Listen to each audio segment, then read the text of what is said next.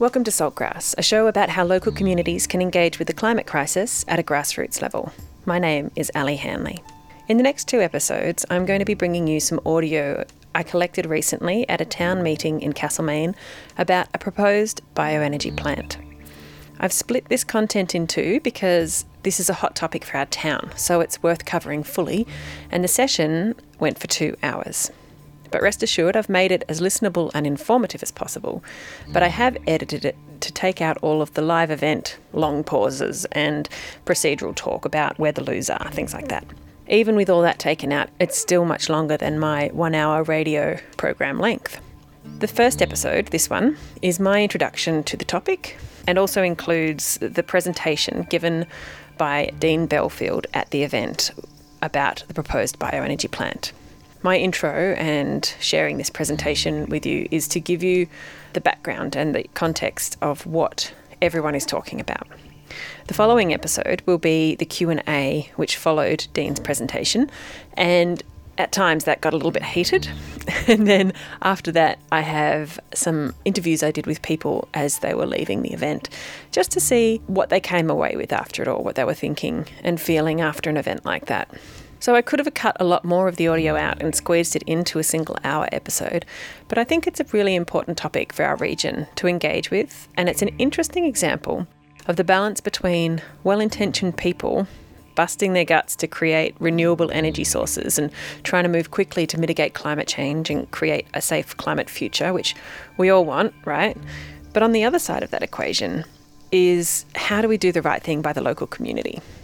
So the questions from the audience are really important, and understanding how they're thinking and feeling is really important. And so I wanted to give them space and full attention in this series. It's also fascinating to me that the local sustainability group, who do such good work for the community around sustainability and climate action, are framed here in this conflict within our community as possibly the bad guys. I find that really interesting, and I think that's worth exploring as well. So stay tuned. As ever, before we get into it, I would like to acknowledge that Saltgrass is produced on Jara country. Jara country is the traditional home of the Dja Dja Wurrung people, who have been the custodians and caretakers of this land for tens of thousands of years. We thank them for the care they've taken and continue to take of country. Always was, always will be Aboriginal land. Sovereignty was never ceded. Salt of the earth. Salt. Grassroots. Salt of the earth people. Grassroots change. Saltgrass.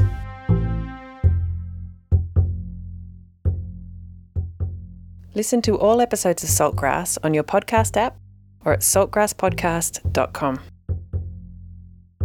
So, the bioenergy plant.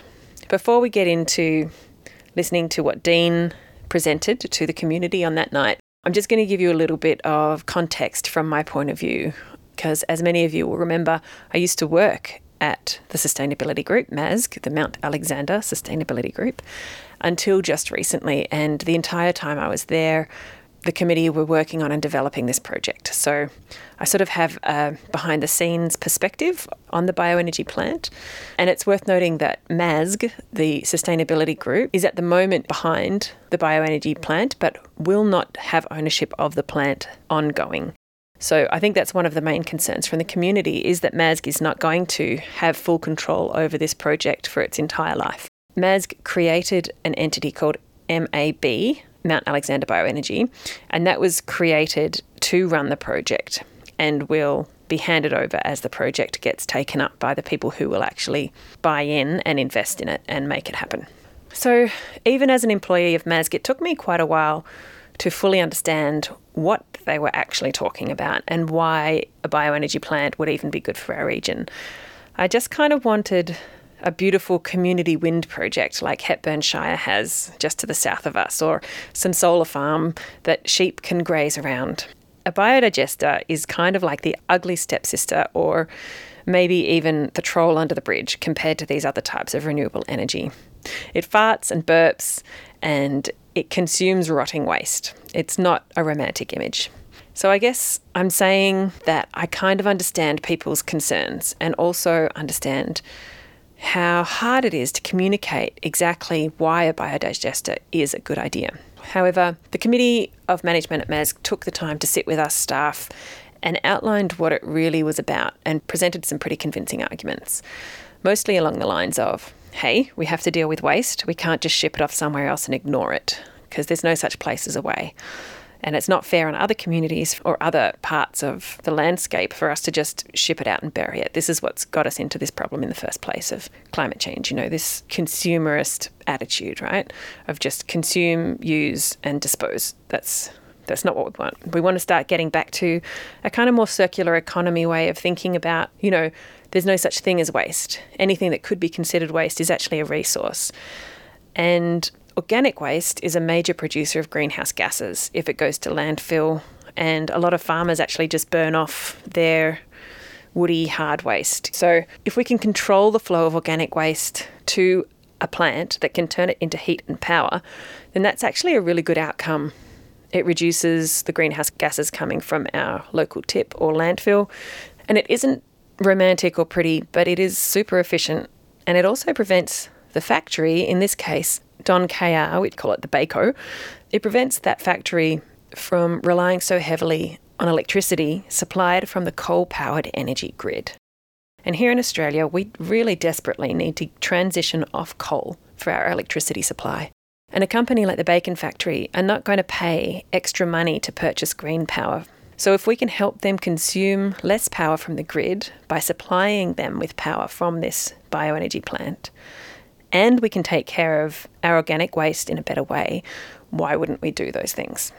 But most people in the community did not have the privilege of one of the team from MASG sitting down with them and talking through all of those arguments. And I live at the other end of town from this planned development. So for those people who live right on its doorstep, I can really understand how it's much more immediate for them and much more intimidating.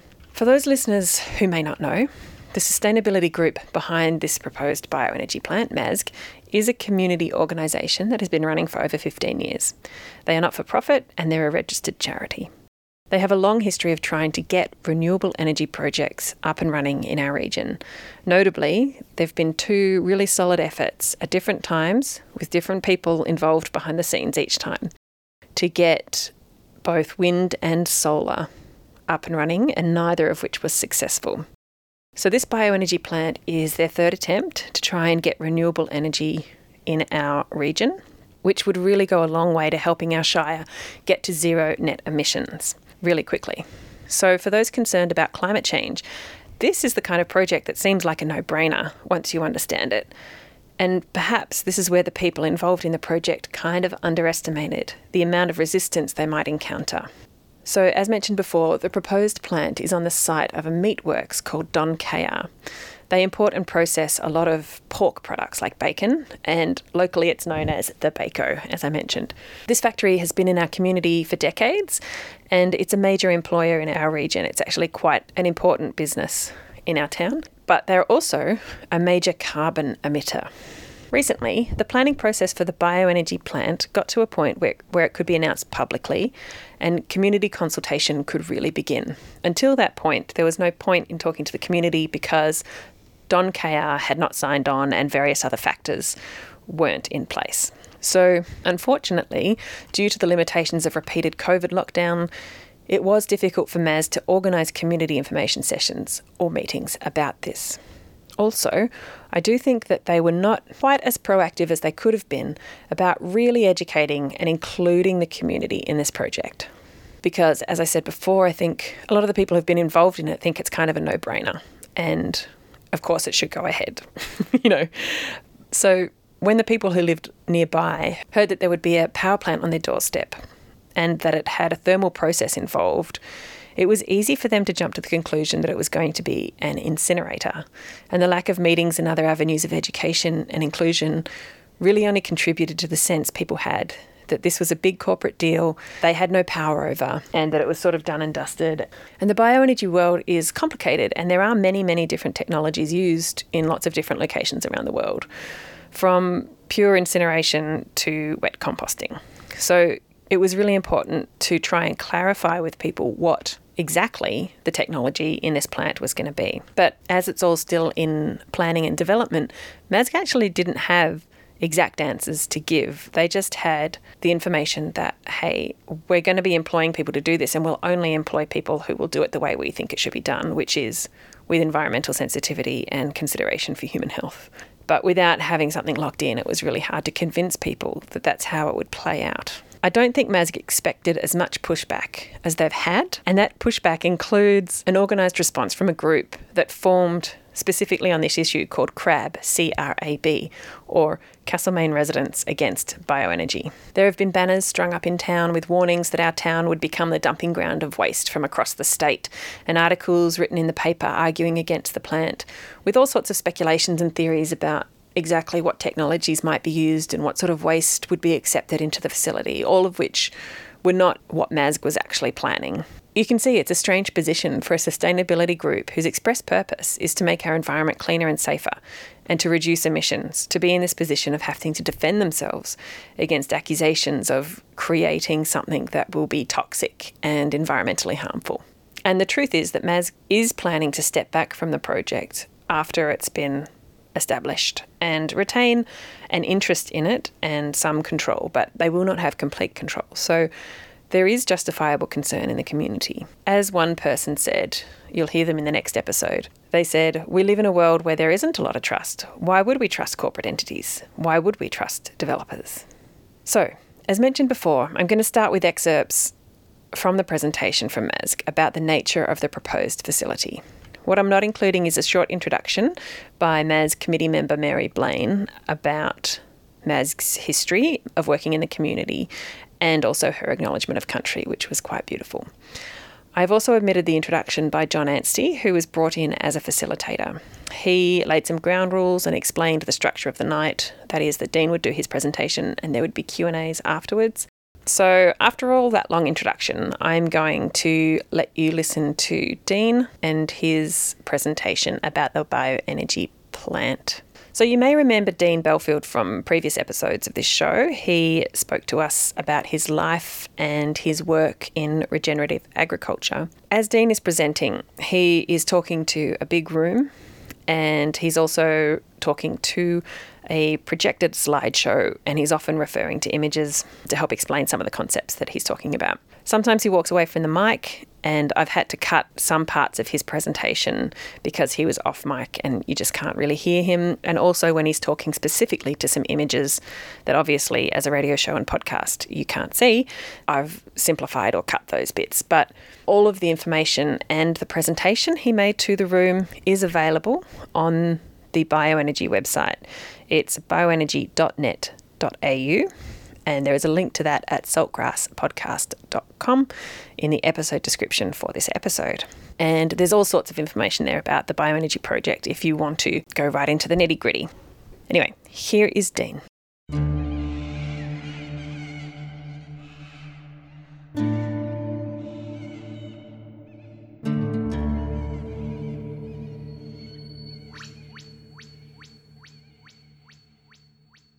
Good evening. Some of you may know me, some of you may not.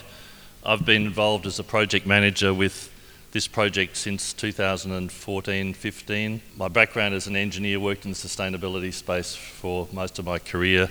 I live on a farm and tonight I'm just going to talk to you about the bioenergy project in general. So it's basically an overview of the project, a bit of the history, but you've got a sense of that already, but I'll run through that quickly. The pre-construction phase where we're currently at, the planning process, because we mentioned we're very early in that process. The technology in the facility, which is both the anaerobic digester and the biomass combined heat and power plant.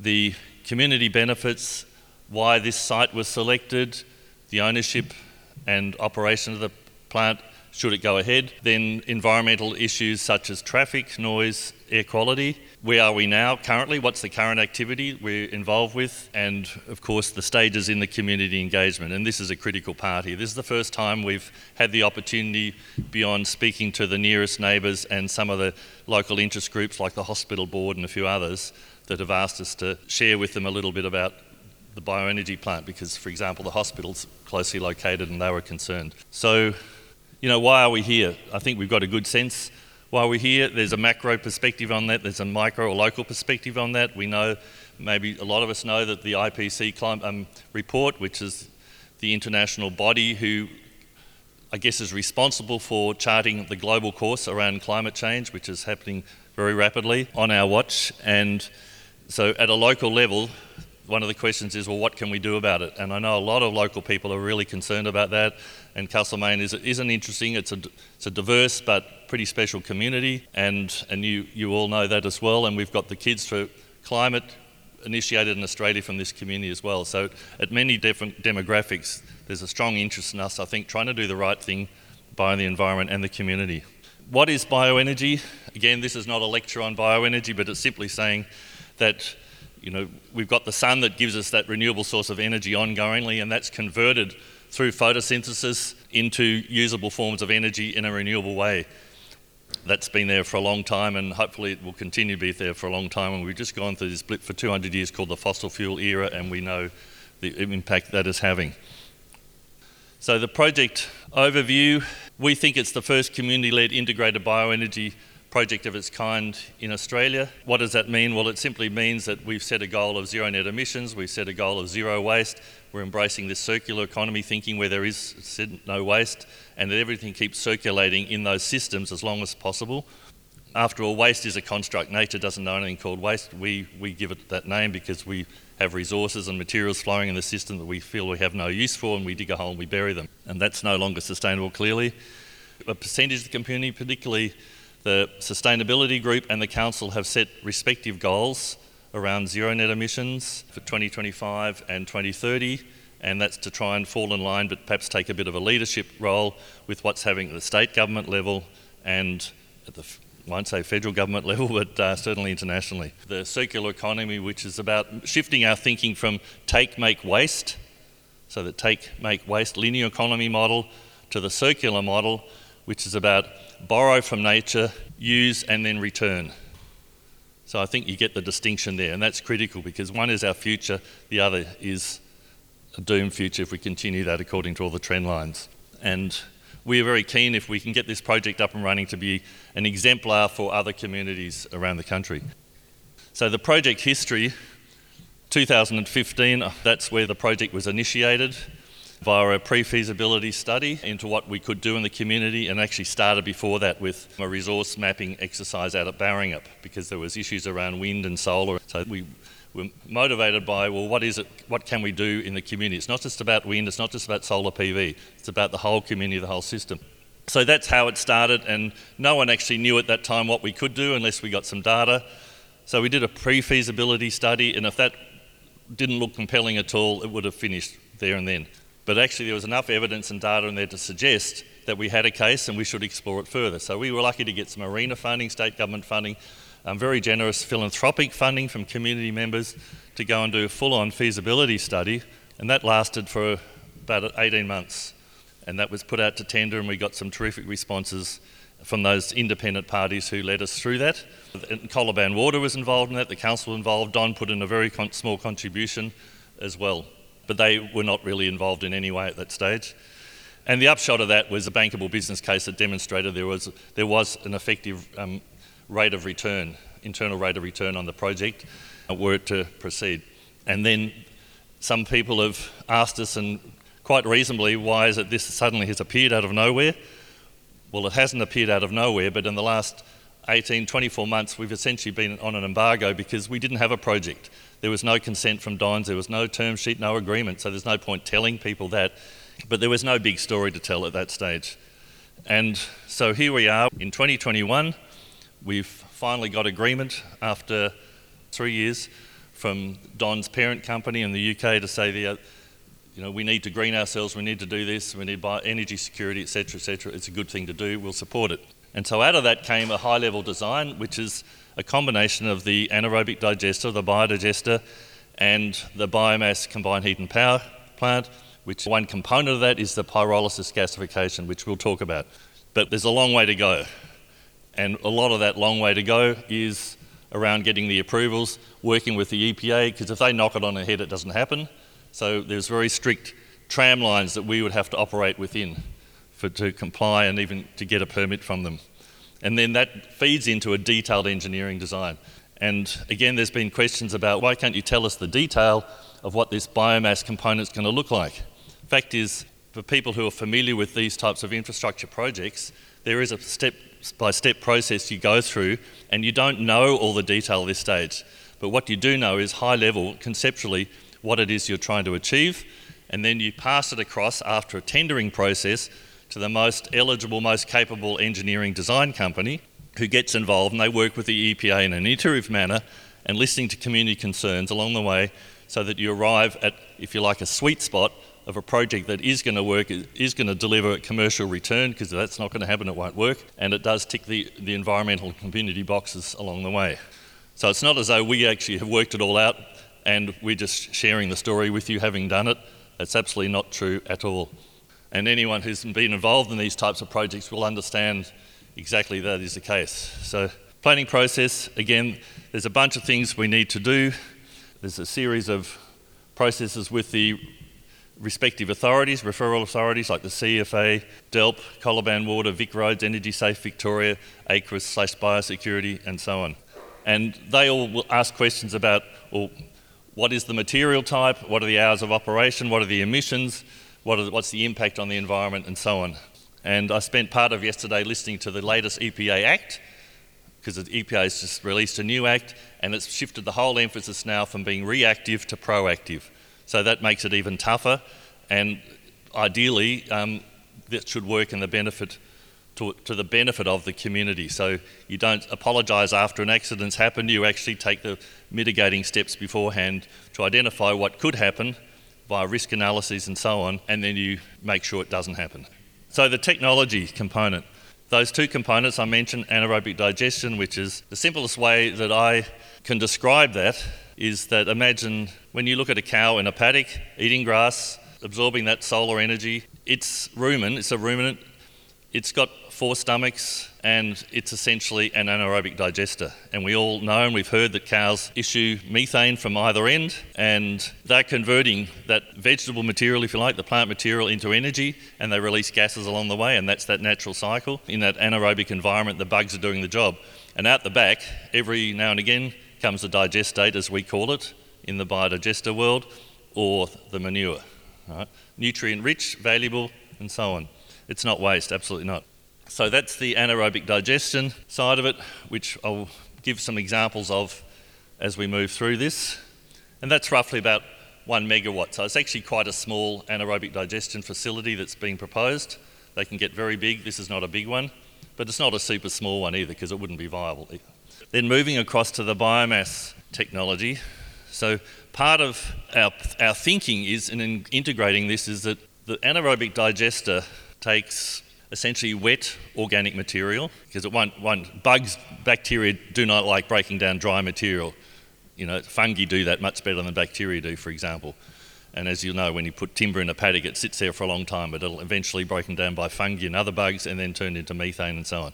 So you can see where the anaerobic digestion bit fits. The dry organic fraction material, which is timber waste, can be wood chip, can be whatever, that goes through that thermal process at a high temperature, and depending on which particular technology you're using, that gets molecularly cracked, if you like, in a low oxygen environment, which is what we're suggesting, which is pyrolysis gasification technology, and that produces a syngas, which I'll describe shortly, and that syngas is a very clean green gas comprising of a large component of hydrogen. And some people actually with gasification plants or syngas, in fact I was speaking to someone yesterday who's an Australian based out of Melbourne, does a lot of this work, and he's just developing a plant now in Brisbane, and they're bottling that and selling that for vehicles and so on. So these technologies exist, none of them are new. There's a little surprise on the biomass which I'll show in a few minutes as we walk through, because I think you'll be able to relate to.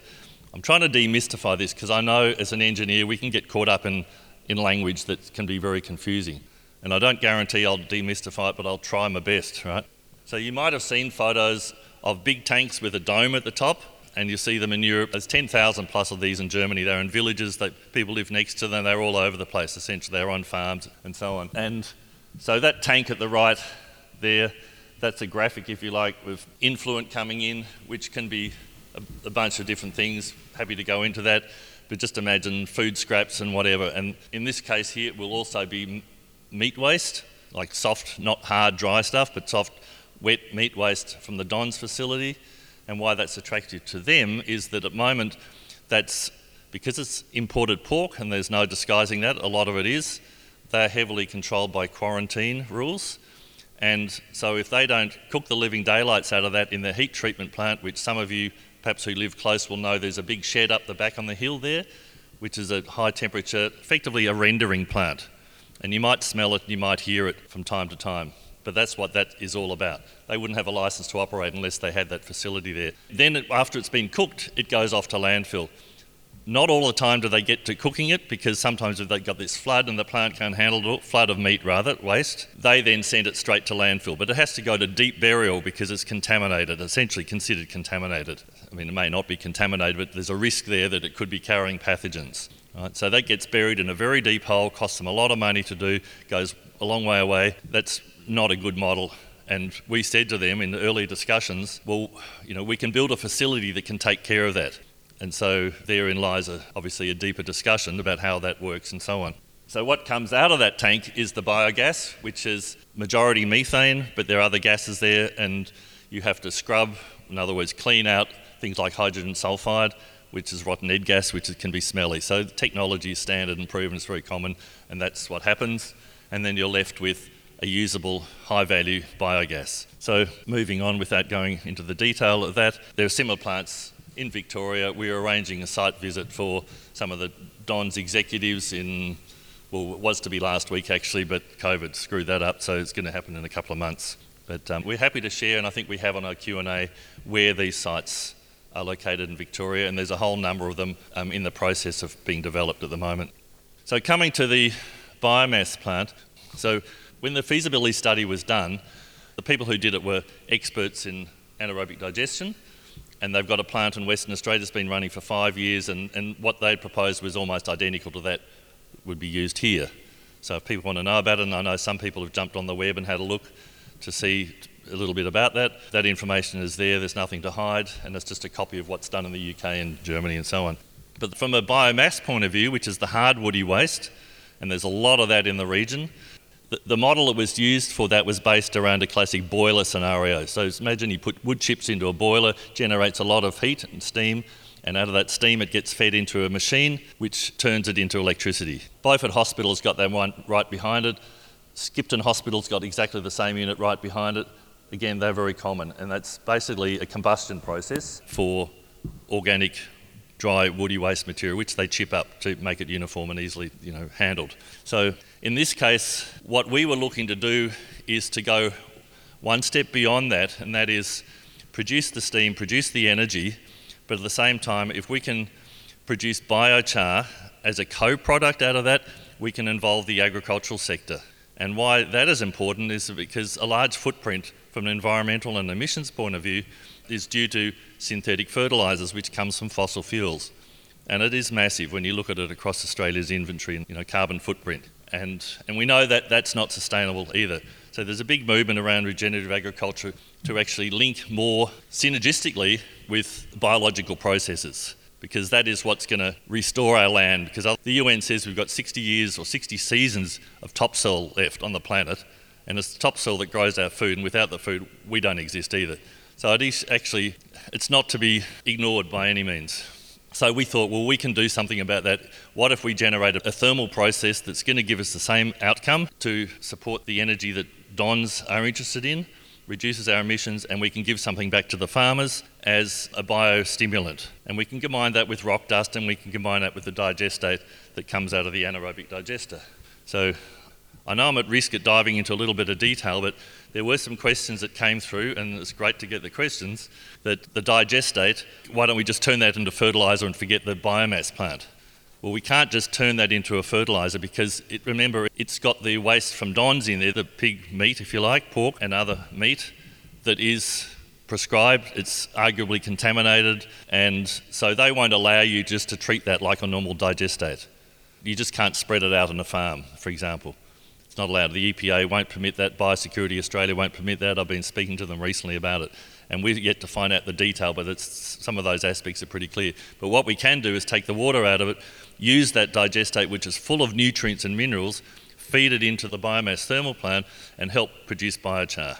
So again, we're working towards this notion of zero waste wherever we can, keeping the emissions down, supporting the local economy and building on that circular economy concept. So, by the way, when we talk about feedstock, and I talked to my wife about this and she goes, what's animal food doing going into a biomass thermal plant?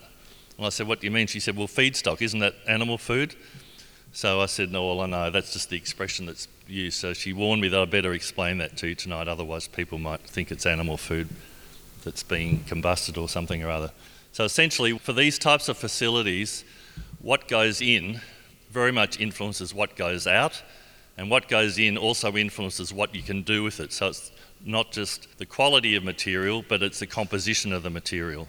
So we've said right from the outset, and I know maybe we've yet to convince some people, but we're absolutely adamant, and we can only say it as we see it and tell the truth as we see it. But our principle from day one is we won't accept any toxic material, we won't accept any non-organic material, with one exception, which I'll come to. But at least 80 or 90% of what goes through, if not more, is all organic material. And on that basis, we can manage a process responsibly that gives us a known outcome. And it's not going to give the toxic emissions that people justifiably might be very concerned about. So I mentioned digestate from the anaerobic digester can be used. There's no mixed waste. So when you talk about incinerators, and I know that term's been used a little bit, and I'll come to that too, there's no mixed waste going into this at all. There's no toxic waste. There's no other plastics other than that small stream, which is a low-density polyethylene, which breaks down into hydrogen and carbon and oxygen, essentially. Molecularly, it's pretty simple. It's basic chemistry. What we have said, anything else, particularly vinyls, we're not interested, we will not accept. And you know, vinyls, PVC and so on. And only waste approved by the EPA will be accepted. I mentioned about biochar, that the value of that, you can activate that, put fungi in it and so on, and it's a terrific bioadditive and fertiliser and so on, put into the topsoil, etc., etc.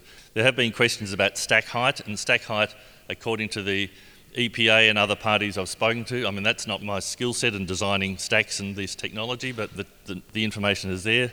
Stack height is sort of proportional to the quality material going in, and if you go into the city and you see a stack that goes hundreds of metres in the air potentially, that's because there's something nasty in it. They're trying to push it out into the higher air turbulent streams to take it away.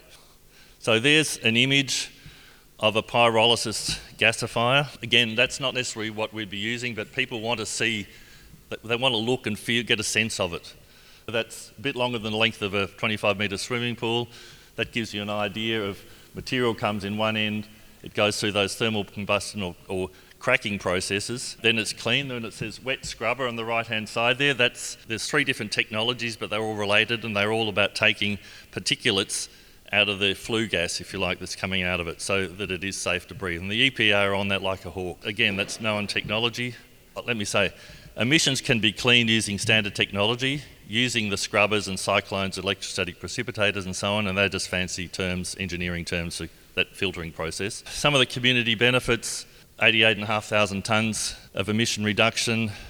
I mean, that's actually a massive number, but that doesn't include the biochar. If we include the biochar component, and these come from an extensive life cycle analysis from the Australian Renewable Energy Authority, so they've got smart people who are doing this. If we included biochar, that would be close to maybe exceeding 100,000, which is a big number, and that would take care of a large percentage of the Shire's, and certainly the town's, emissions. And that's achieved by diverting 36,000 tonnes of the waste that's going into both those facilities from landfill.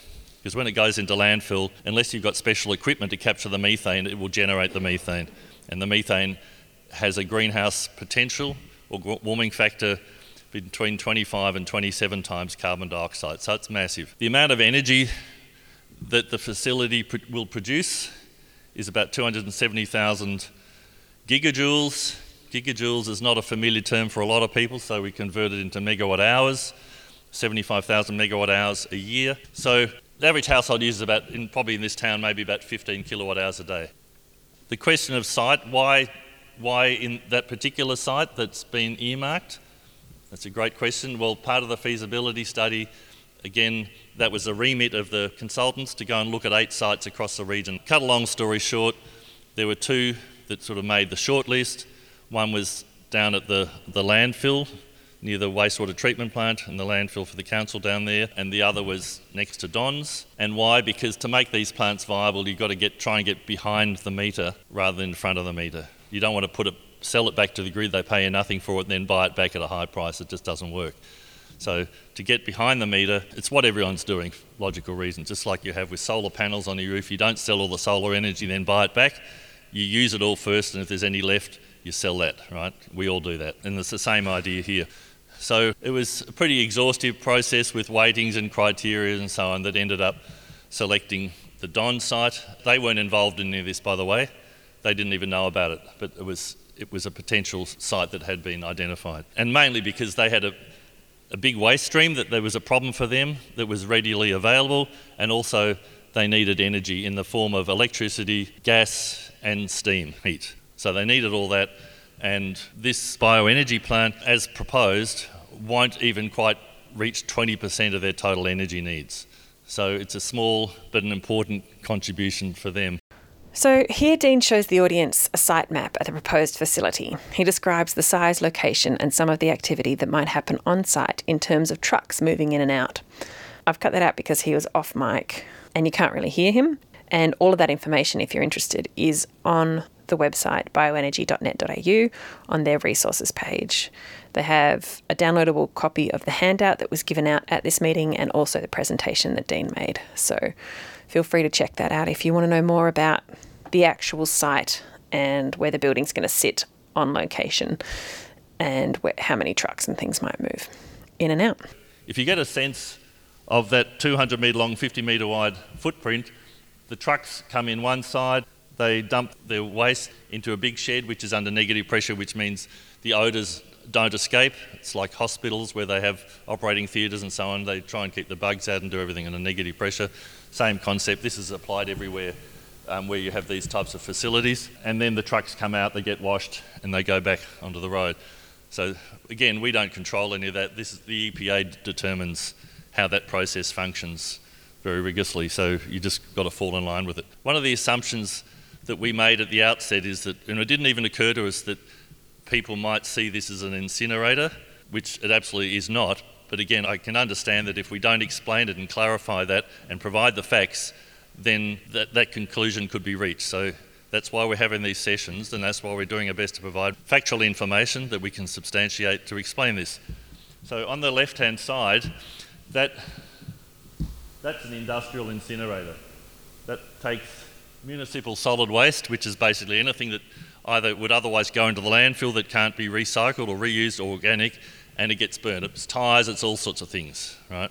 So I really wanted to distinguish. It's not an incinerator, there's nothing toxic going in there, and we're not taking these mixed municipal wastes. It's just all organic material. So the ownership and operation, at the moment, Mount Alexander Bioenergy is currently 100% owned by MASG. That ownership share will diminish over time as investors come on board, but MASG will seek a guaranteed seat on the board because we want to have influence. We make sure that the project proceeds into the future as per the original intention and vision that got us to this point, that's motivating us as a community project, and that's one of the reasons why we call it a community project. It's not the only reason. And the intention is that from the revenue there will be a social dividend and a minor revenue stream to support future projects. And Mary at the beginning outlined all the things that MASG does, and there's an awesome amount of things that MASG and other like bodies in the community, and there are a number of those, as MASH and others and so on, all I think doing a fantastic job for this local community, and largely it's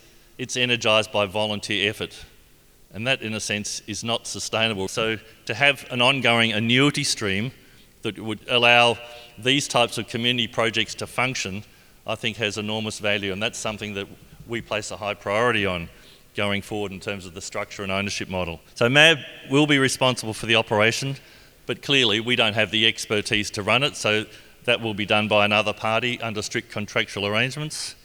And similarly, the contracts will relate to how traffic movements occur, the compliance with the EPA, the feedstocks and so on. And it's in no one's interest to try and thwart those because they will lose their business. You know, the waste collection companies, it's not in their interest to. It'll be all over the media. They'll lose their contracts. So mostly people will toe the line. Enlightened self-interest is pretty powerful. So there's questions around traffic, and I guess the net position here, because there will be fewer trucks taking contaminated waste away from Don's, because that'll all be diverted through into the bioenergy facility. So there's a minus, or like a reduction there, but there will be an increase of some trucks coming in from outside to bring some of the waste, that because the local community cannot supply 13,500 tonnes of that from the township I'm talking about, of dry woody waste, nor 23,000 tonnes of organic wet waste to the digester. Given that Don's each day have about 30 large truck movements and about 600 small vehicle movements, we think that an extra 3 to 5 truck movements per day is probably within the bounds of acceptability, but there is a traffic plan and the council's across that. We're involved in looking at that now. The EPA will be across that. So we feel reasonably comfortable that there are sufficient safeguards to manage that in an effective way for the community. And the trucks are all sealed, they have to comply and so on. So I won't go into the detail of that. Noise. So anaerobic digester is largely silent. The bugs don't make a lot of noise. There might be the odd occasion where some fans and pumps and so on kick in. That will occur, and they can be silenced, and there's plenty of case studies where the facility, the housing that you saw before, they might have to put buffering inside there to reduce that noise so it fits within the EPA limits for a start, and the operation hours and so on. So the air quality, people have talked about noise, air quality and so on, that's all relevant. What we're essentially saying is that they will diminish, because after the waste treatment plant on the hill for Don's, when that's closed down over time, that will disappear. So the source, a lot of the noise, emissions and so on won't be there because there'll be no need for it. So as you can appreciate, there's a lot in this. It's hard to do it justice in a short period of time. I'm doing my best. We'll move into Q&A. John, so you're the master of the ceremonies here. So thank you for listening. I hope that was useful. I'm going to take a seat now.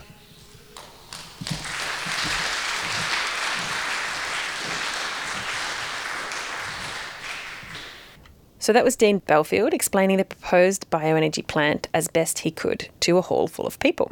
As mentioned earlier, information is available on this issue at bioenergy.net.au on the resources page there. They have a downloadable copy of the handout that was given out at this meeting.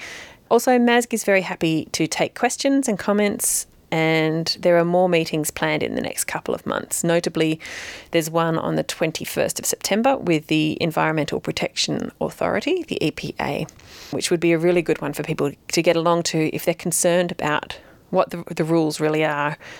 Members of the community are encouraged to get involved and ask as many questions as you can to make sure that you are good with this. And also know that community consultation is a really important part of this whole process. And so now is the time, if you have problems or objections to this, now is the time to talk to council, and your voice matters on this topic. Next episode, I'm going to share with you the Q&A session that happened just after Dean had made the presentation that you've heard today. It was at times a little volatile, as many people had a lot of questions and also a lot of serious concerns about the project. I will also have some reflections people shared with me as they left about how helpful they felt the night had been. There are links to lots of other things discussed on the show in the episode description at saltgrasspodcast.com. For those of you listening on Main FM and 3MDR, please note that you can listen to all episodes of Saltgrass on your preferred podcasting app. If you can't find Saltgrass on your podcasting app, just let me know and we'll see what we can do to make it available there.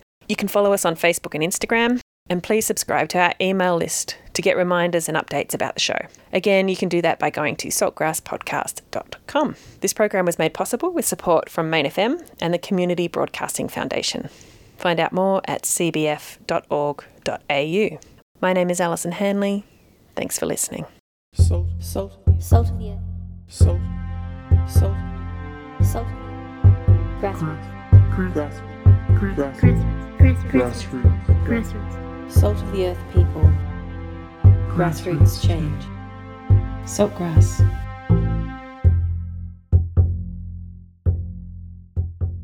Listen to all episodes of Saltgrass on your podcast app or at saltgrasspodcast.com.